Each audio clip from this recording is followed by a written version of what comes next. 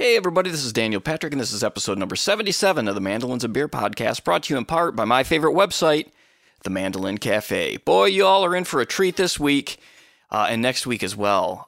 The guest, Bobby Osborne. Holy cow. I mean, just when you listen to this episode, and he's such a legend, and the people that he played with are all legends, and the way he got his mandolin is... I should say the way, but the story about picking it up from the post office it's so great. I want to say a special thanks to Scott Napier for helping put this together.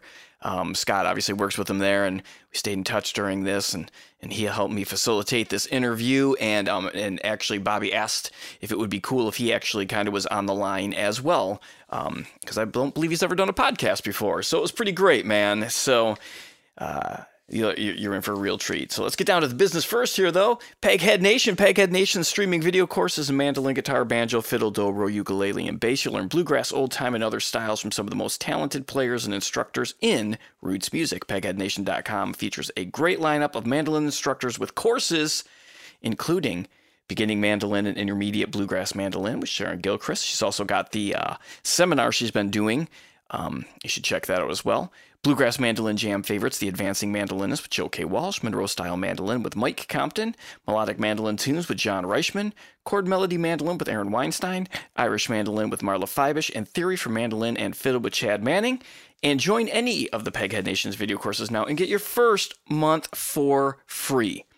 Just go to pegheadnation.com, use the promo code MandolinBeer at checkout. That's all one word. We also got Northfield Mandolins. Let's build more than a mandolin together.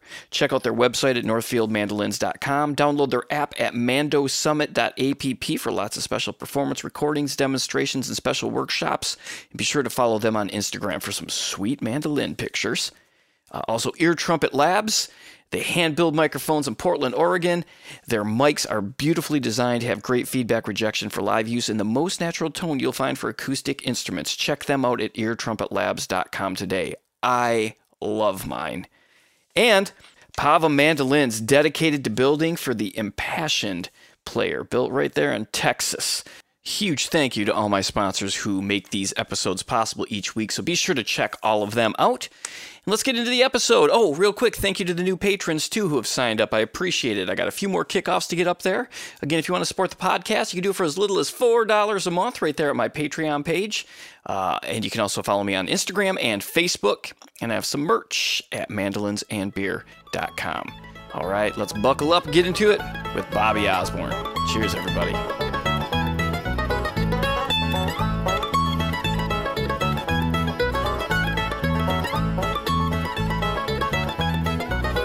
I am so proud to welcome just the absolute legend, Bobby Osborne, to the podcast. So, Bobby, thank you so much for doing this today.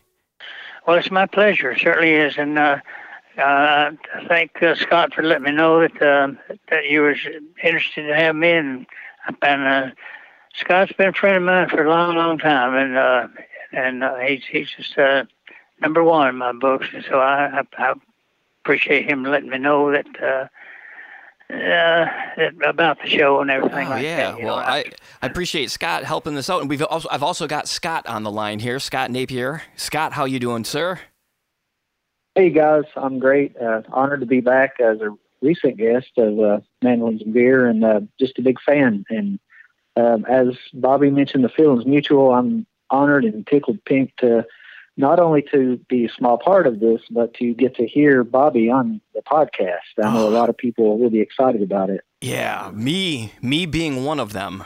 And again, there's very few things that I can remember it as far as, like a vivid memory. And I remember the first time I heard Ruby.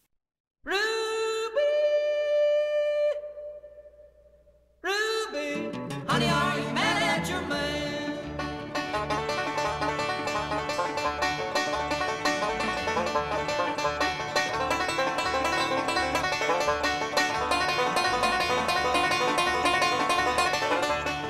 I'll set you in the shed.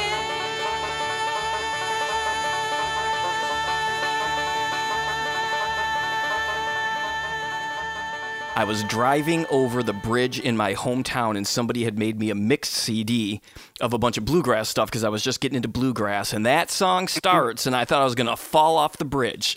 I was just like, who is this?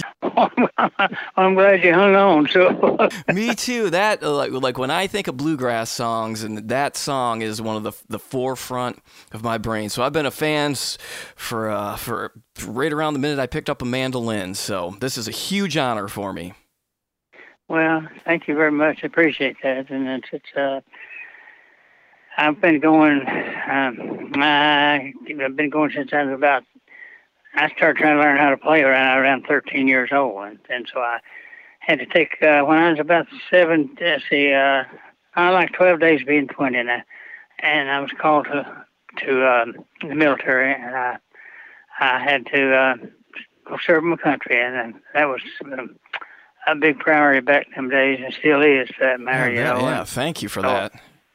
I had it in my mind always, all through my military services. I always had it in my mind that I'd go back to singing and playing again. And so when I got out, I got released from the Marine Corps, is what I was in. So I come back to what I wanted to do, and I ain't never stopped yet.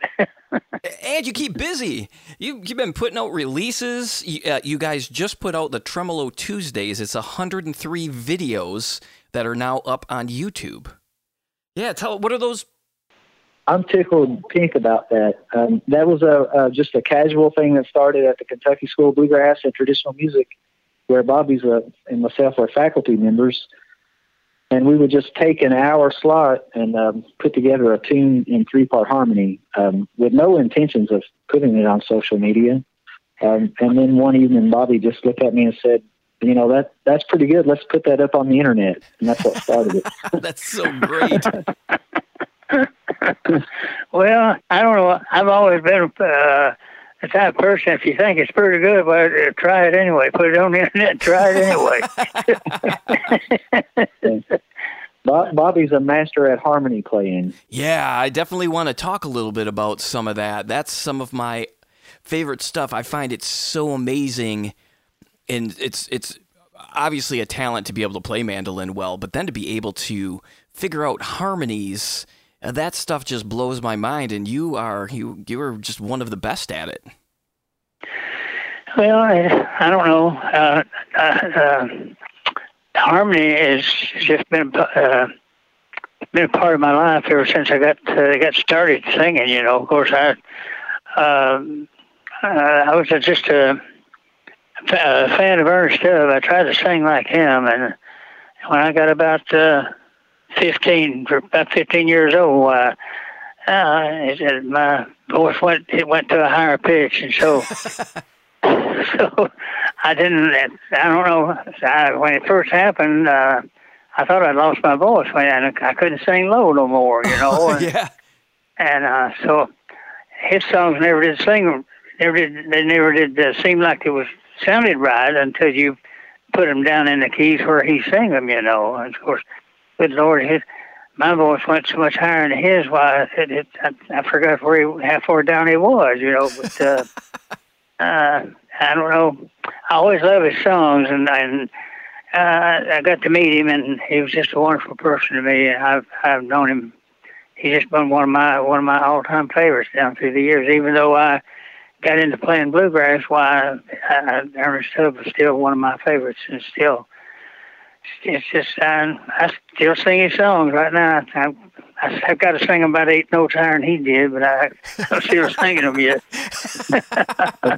Okay, Bobby, could you tell Daniel the story about when you first heard bluegrass on the radio and then wound up seeing the original bluegrass band in Dayton play?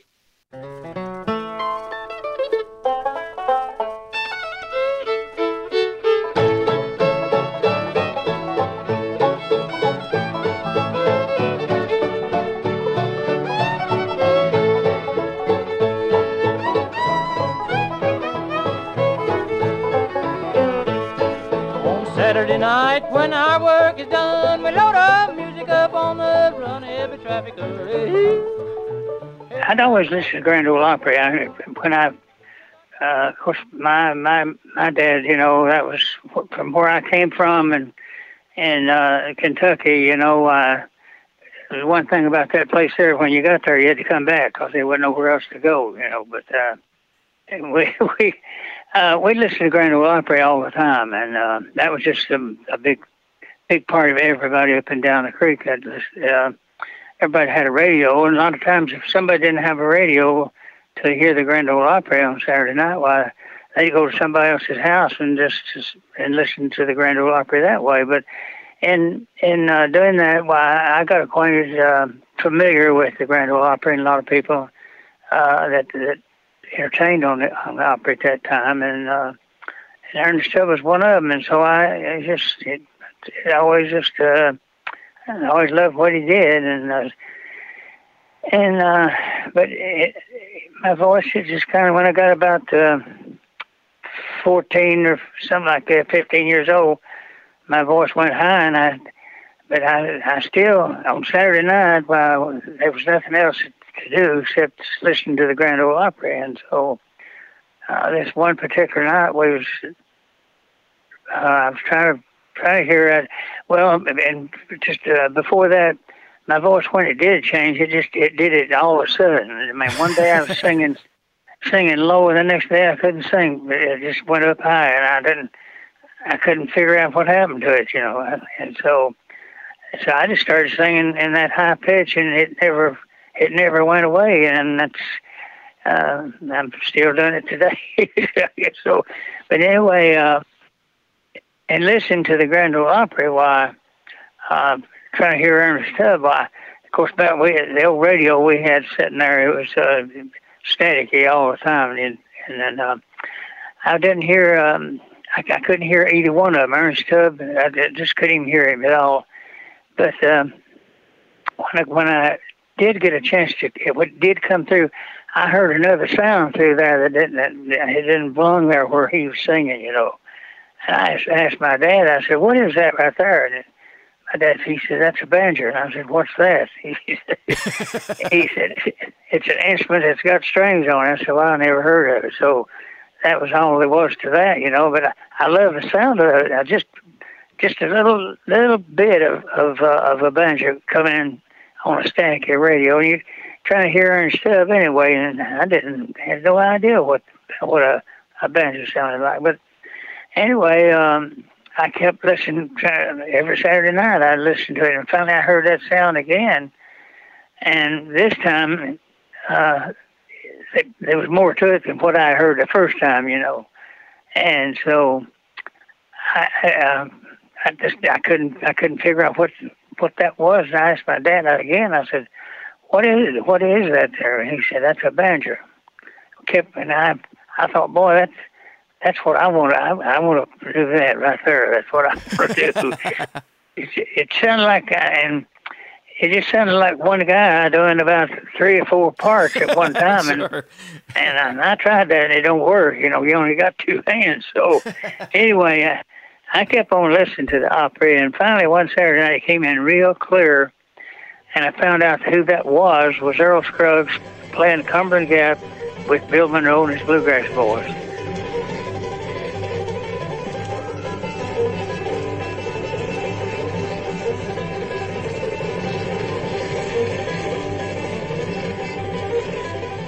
So I listened to Bill singing. His singing was sky high, so mine just fit what he was singing.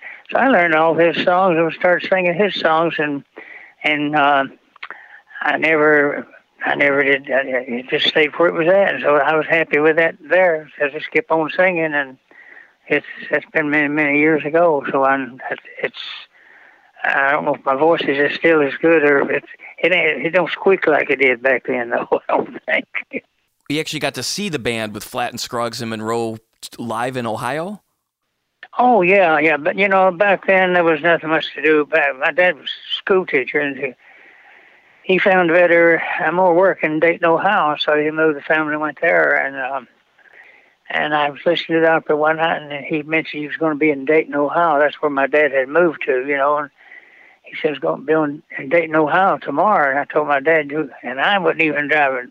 I was trying to learn how to drive, but I didn't even know how to drive at that time. So I told my dad, I said, you got to take me down there. We lived about 20 miles from Dayton at that time. And so we sat about seven rows back. And then Wow. it was an auditorium, but it was a good size. Well, it held 3,500 people. It was what the size of the auditorium was there in Dayton. So when he come, and Bill Monroe came there, and the Bluegrass Boys came there right by themselves. I mean, there's nobody else on the show.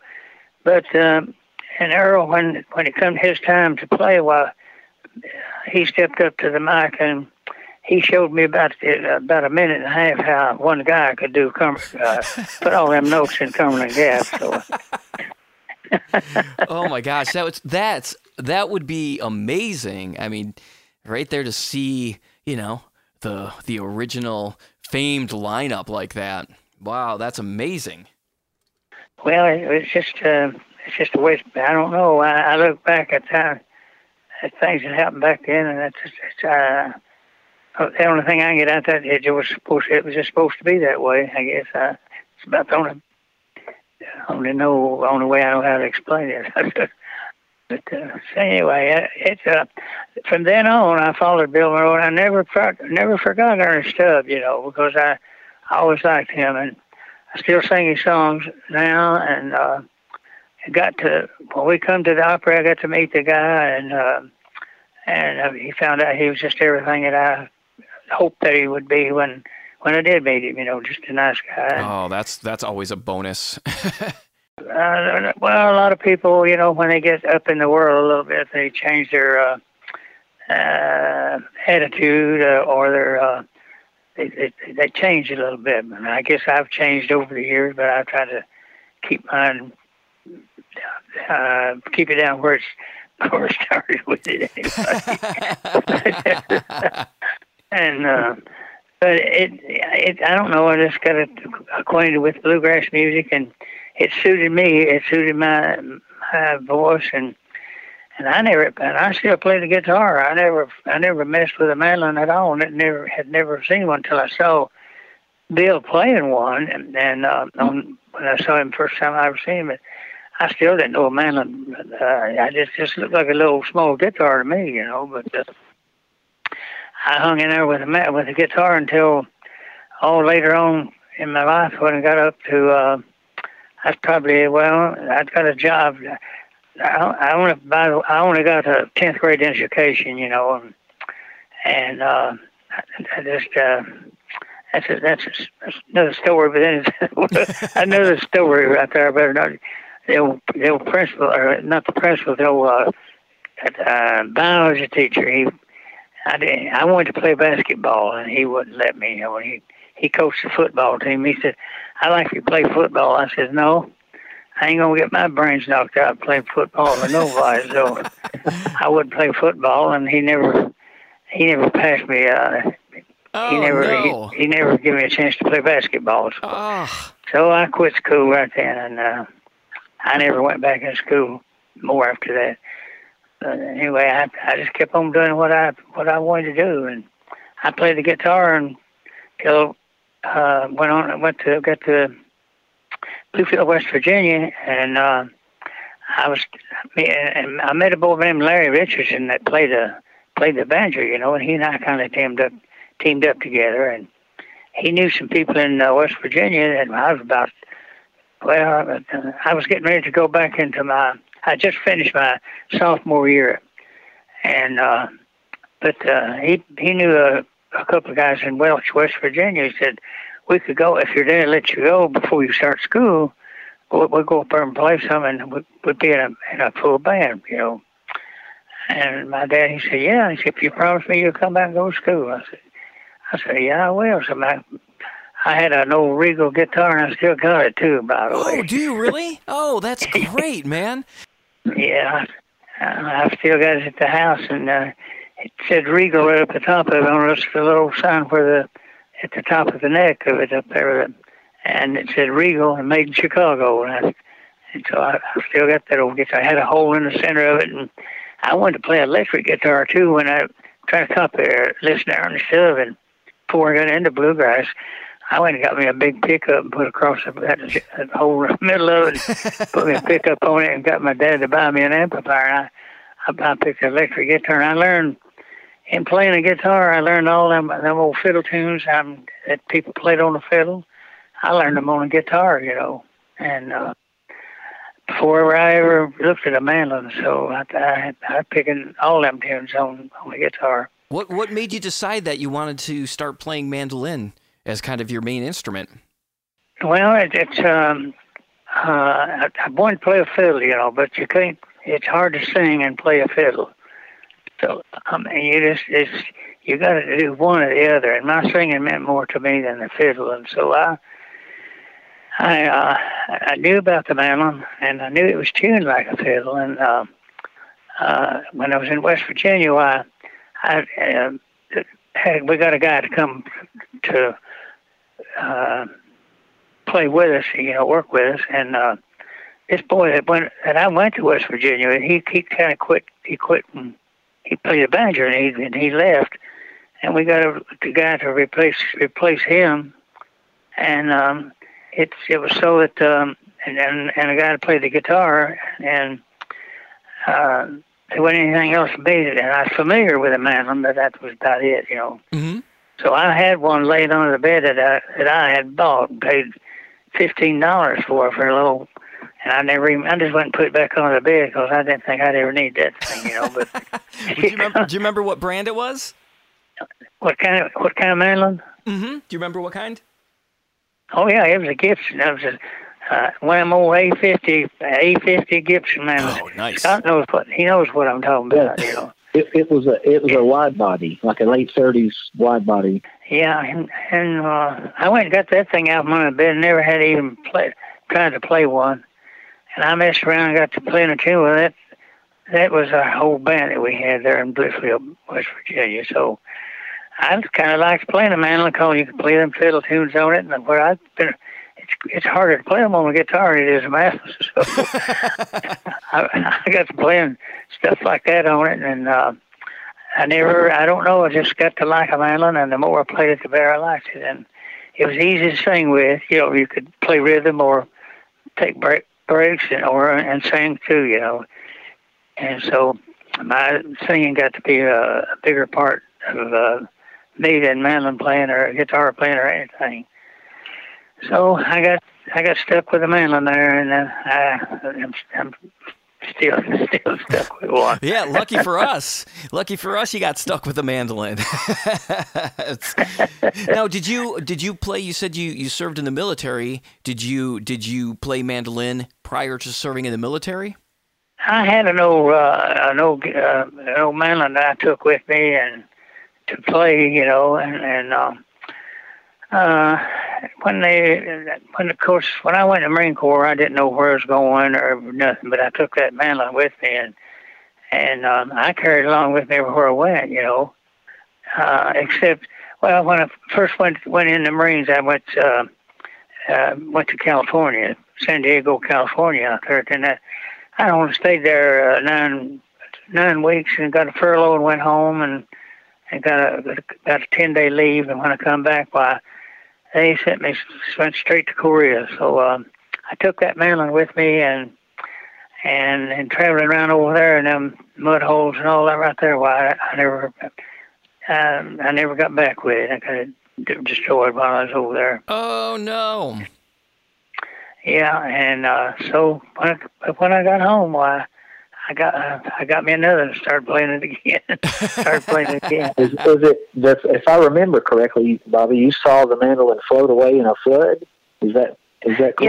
Yeah, we was on the outpost one night, and it started pouring rain, and we had some bunkers to get in when you if it did come a storm or we was fighting them North Koreans then, it's not unless they took an ocean to take their spot away from us while we stayed in them bunkers, But it got the rain and poured the rain, and then they sent a whole 2 battalions up there for just one platoon that we was in. So we had to worry about that and getting out of that mess there. So I had that old mandolin in a bunker, you know, and by the time the battle was over with, well, I come back down there, and the bunker and the mandolin, everything had been blown apart. So I lost it and never did get back. It was a kind of a special mandolin that Scott knows exactly the kind that I had. It's really a nice mandolin. It was an old Gibson, but I wish I had it. It was a collector's item, and I didn't even know that, you know. But I got it stored over there in Korea, and I never got to play one until I got back. Back and got out. So, there's photos of Bobby playing that mandolin. Did you ever record with it? Yeah. Jimmy Martin and me did. We did some records on King Records before I went into the Marines. Oh wow! Did you really? Yeah, and I played it on those. We did 4 sides for King Records right before I went in the Marine Corps. No kidding. Yeah, and I played it on those right there. They were iconic heavy hitter bluegrass songs. Bobby, can you tell us what they were? Yeah, do you know the tunes that you played on? I wrote 2 or 3 of them, and my sister wrote one. And we recorded them for King Records. And Jimmy Martin's brother was in the Army, and he wrote one. And we did. See, I think it's "She's Just a Cute Thing" is the name of it, I believe. Oh, how I wish I could hug. She's not the kind you'd picture in any walk of life, and I can see her only as my beloved wife.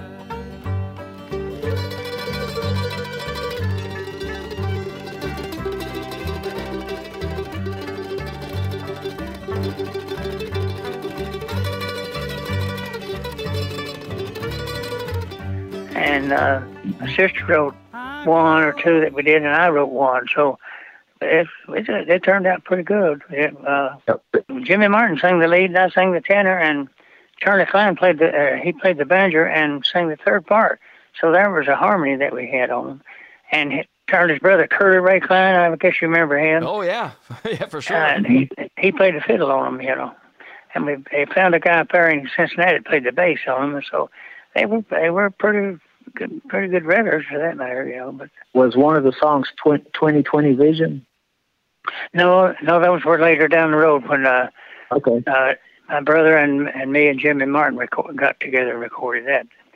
That was on RCA Victor Records. Those 2020 Vision and walking around blind.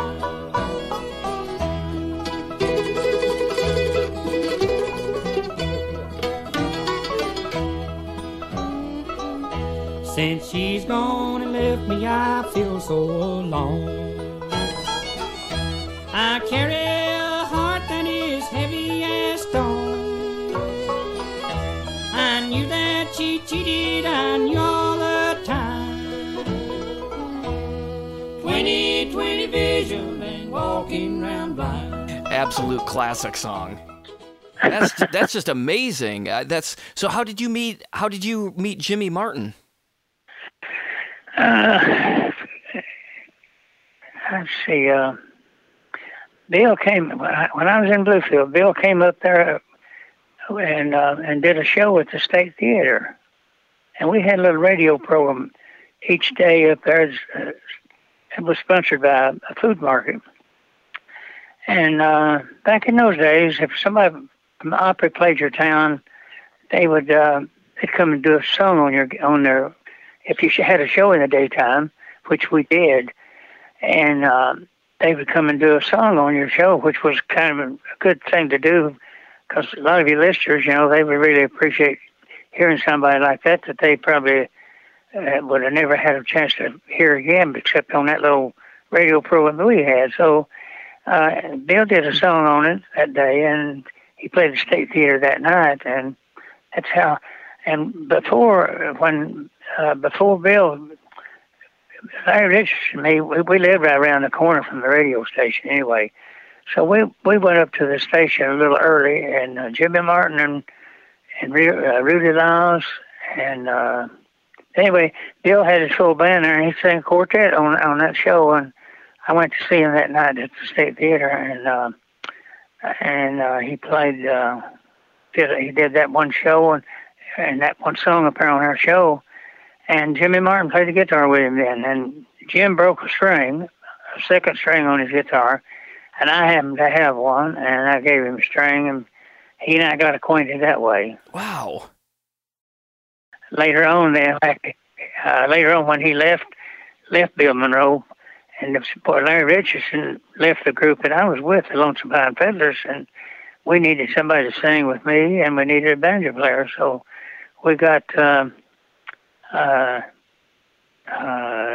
Jimmy Martin had just left Bill Monroe, and I met him there when he came up there with Bill. So I called him, and he said he just got on a bus and came straight to Bluefield and started work with the Lonesome Pine Fiddlers. And Larry Richardson, he stayed a little while after that, but he moved on, and we got another boy.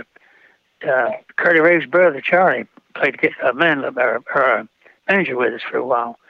We had that band together until I had to go to the Marine Corps. And Jimmy Martin and me and Curly Ray Klein and Charlie, we went to King Records, Cincinnati during that time, and did those 4 songs I was telling you about there a while ago for King Records. We went up there and did those.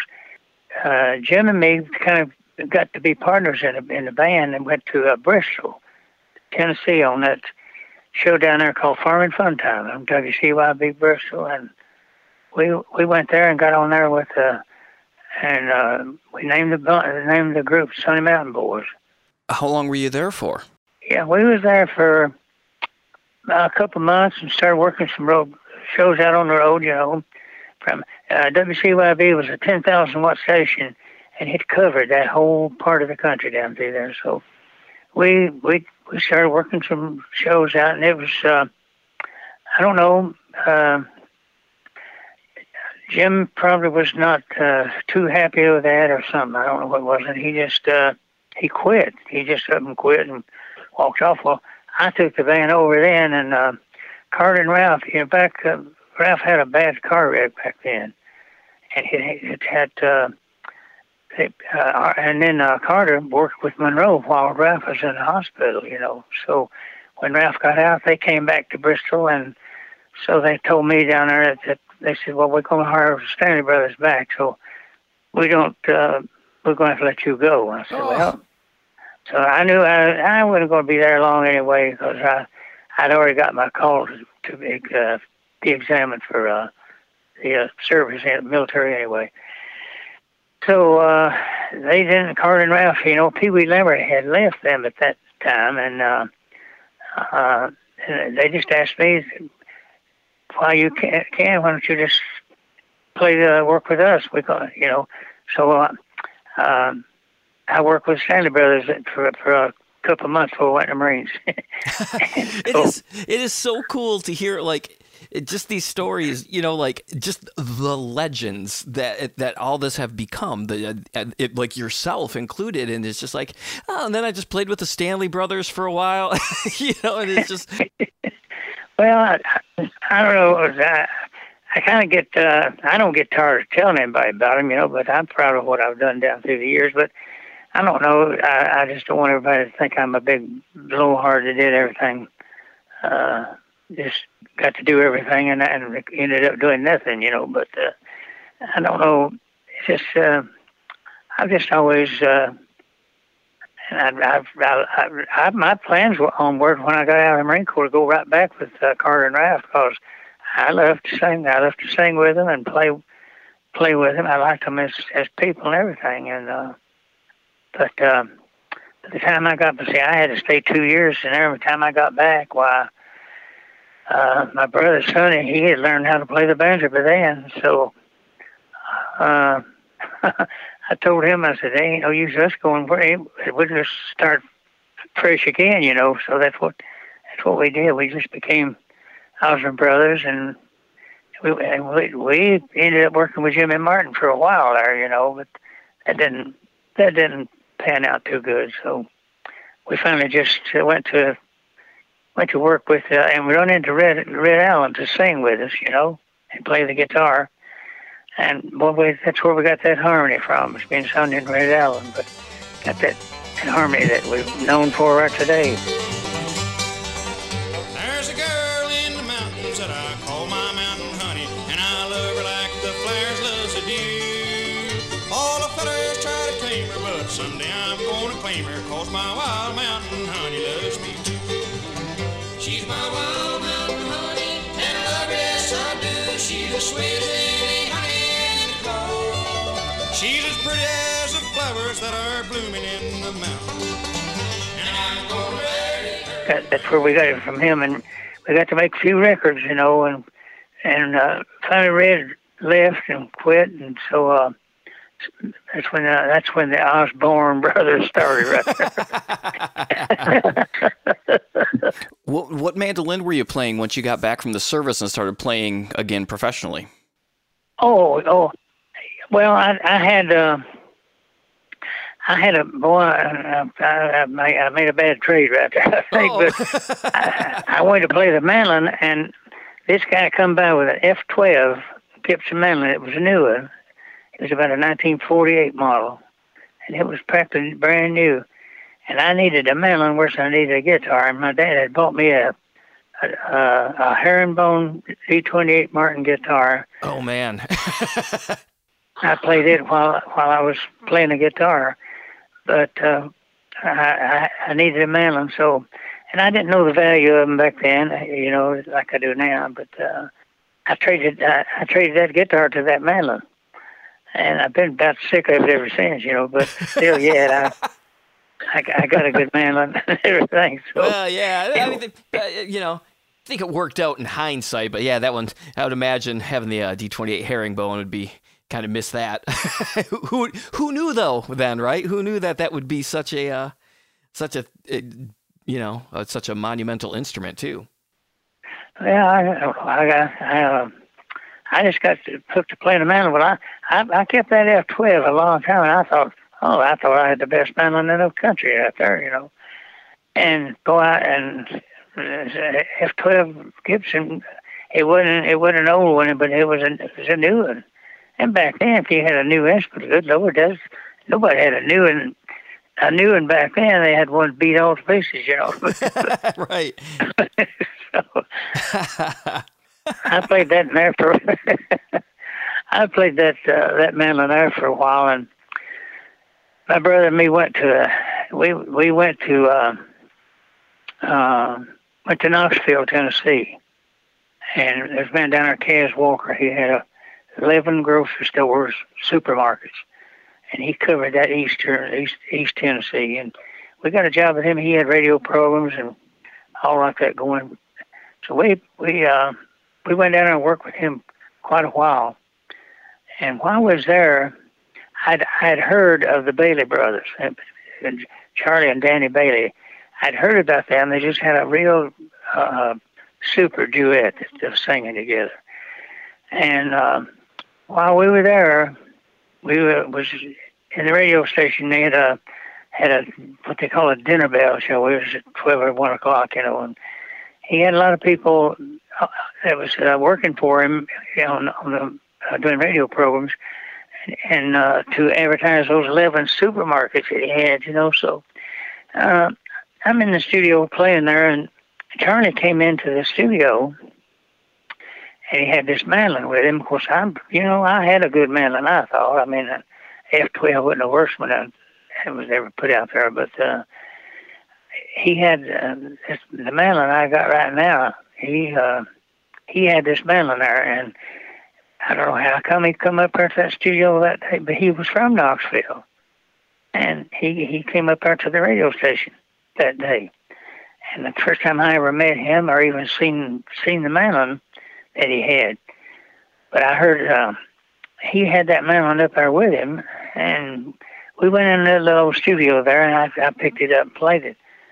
And I mean, it was so much different than what my F12 was. You know, in the 20 minutes I got a chance to hold it, I fell in love with it right there. You know, he lived there, and when that radio program was over with, I asked him, could I go down there to his house and play it some? And he he let me do that. I went to his house there in Knoxville and sat and played that mandolin all evening, And so the fern I've got right now, Yeah. he's the guy I had it. So and I tried to buy it, and I didn't have no money to buy it with anyway. But I was going to try to buy it some way or the other. But that was a mandolin that when I first heard it, I thought to myself, I'd like to have that mandolin. So we just time went on, and about a year passed, and Sonny and me had got a deal in Detroit. We was in Detroit, Michigan, and I always gave my dad my phone number in case anything happened while we was going away out of town or something. My dad called me one day, and it was in Detroit. He said, "There's some guy in Pennsylvania that's trying to get in touch with you." And said, "Here's his phone number." And I didn't know nobody in Pennsylvania, so I just, I just put the number down there. And it lay there for a while. I thought to myself, man, I might ought to call that. I don't know who it is, but I might ought to call that number. And I called that number, and it was the man that owned that mandolin, Charlie Bailey. He says, I want to sell that mandolin. He said, Bill Renault wants to buy it from him, but he said, he's got to go, and he don't need one. He said, you need one. So I said, well, how much you want for it? He said, I want $400 for it. And I said, I ain't got $400. And he said, well, that's what I need to get for it. So, boy, I thought, I told him, I said, I've got $350, but I ain't got $400. And so I had this other mandolin, this other Gibson mandolin. I still had it. And he said, well, I'll tell you what I'll do. He said, I'll take $200 and your mandolin. I said, that suits me. I said, we'll do that. So I went down to the store and got me a big box and come back and packed that mandolin up and was getting ready to send it to him. And he said, well, I just can't hardly do that right now. He said, I need the money more than I do another mandolin.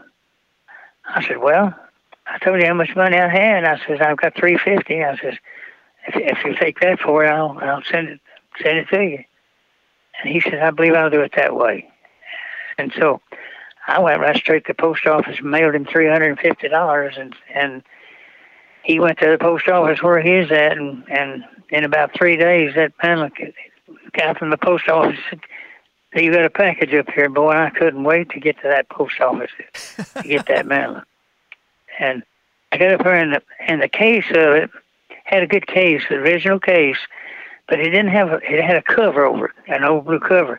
And I remember the first time I ever looked at it, that old blue cover was tore on it. It was tore right across the top of it.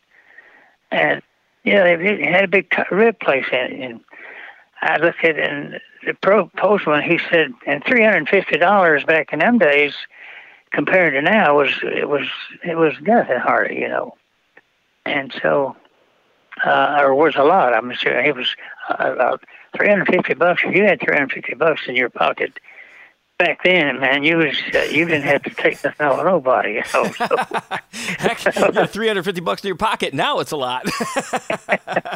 And he said, postman, he says, and I hadn't paid him yet, and he said, what's supposed to be in that old case there? He didn't know it was a case or what it was, but I said, there's supposed to be a mandolin in there. And he said, how you know it's there? I said, I don't, and it's going to cost me $350 to find out, And he said, I'll tell you what. He said, let's go back in the back. He said, I've never seen a mandolin. I'd like to see one. He says, we'll open it up and see it. If it's there and what you want, well, we'll send him his money, and you get to keep your mandolin. I said, well, so he opened that case, and it was still in that cover. And I looked at that, and I said, well, that's the same cover. I said, that thing was tore the last time I saw it. It's been a year, So I opened that mandolin, and of course, it had been,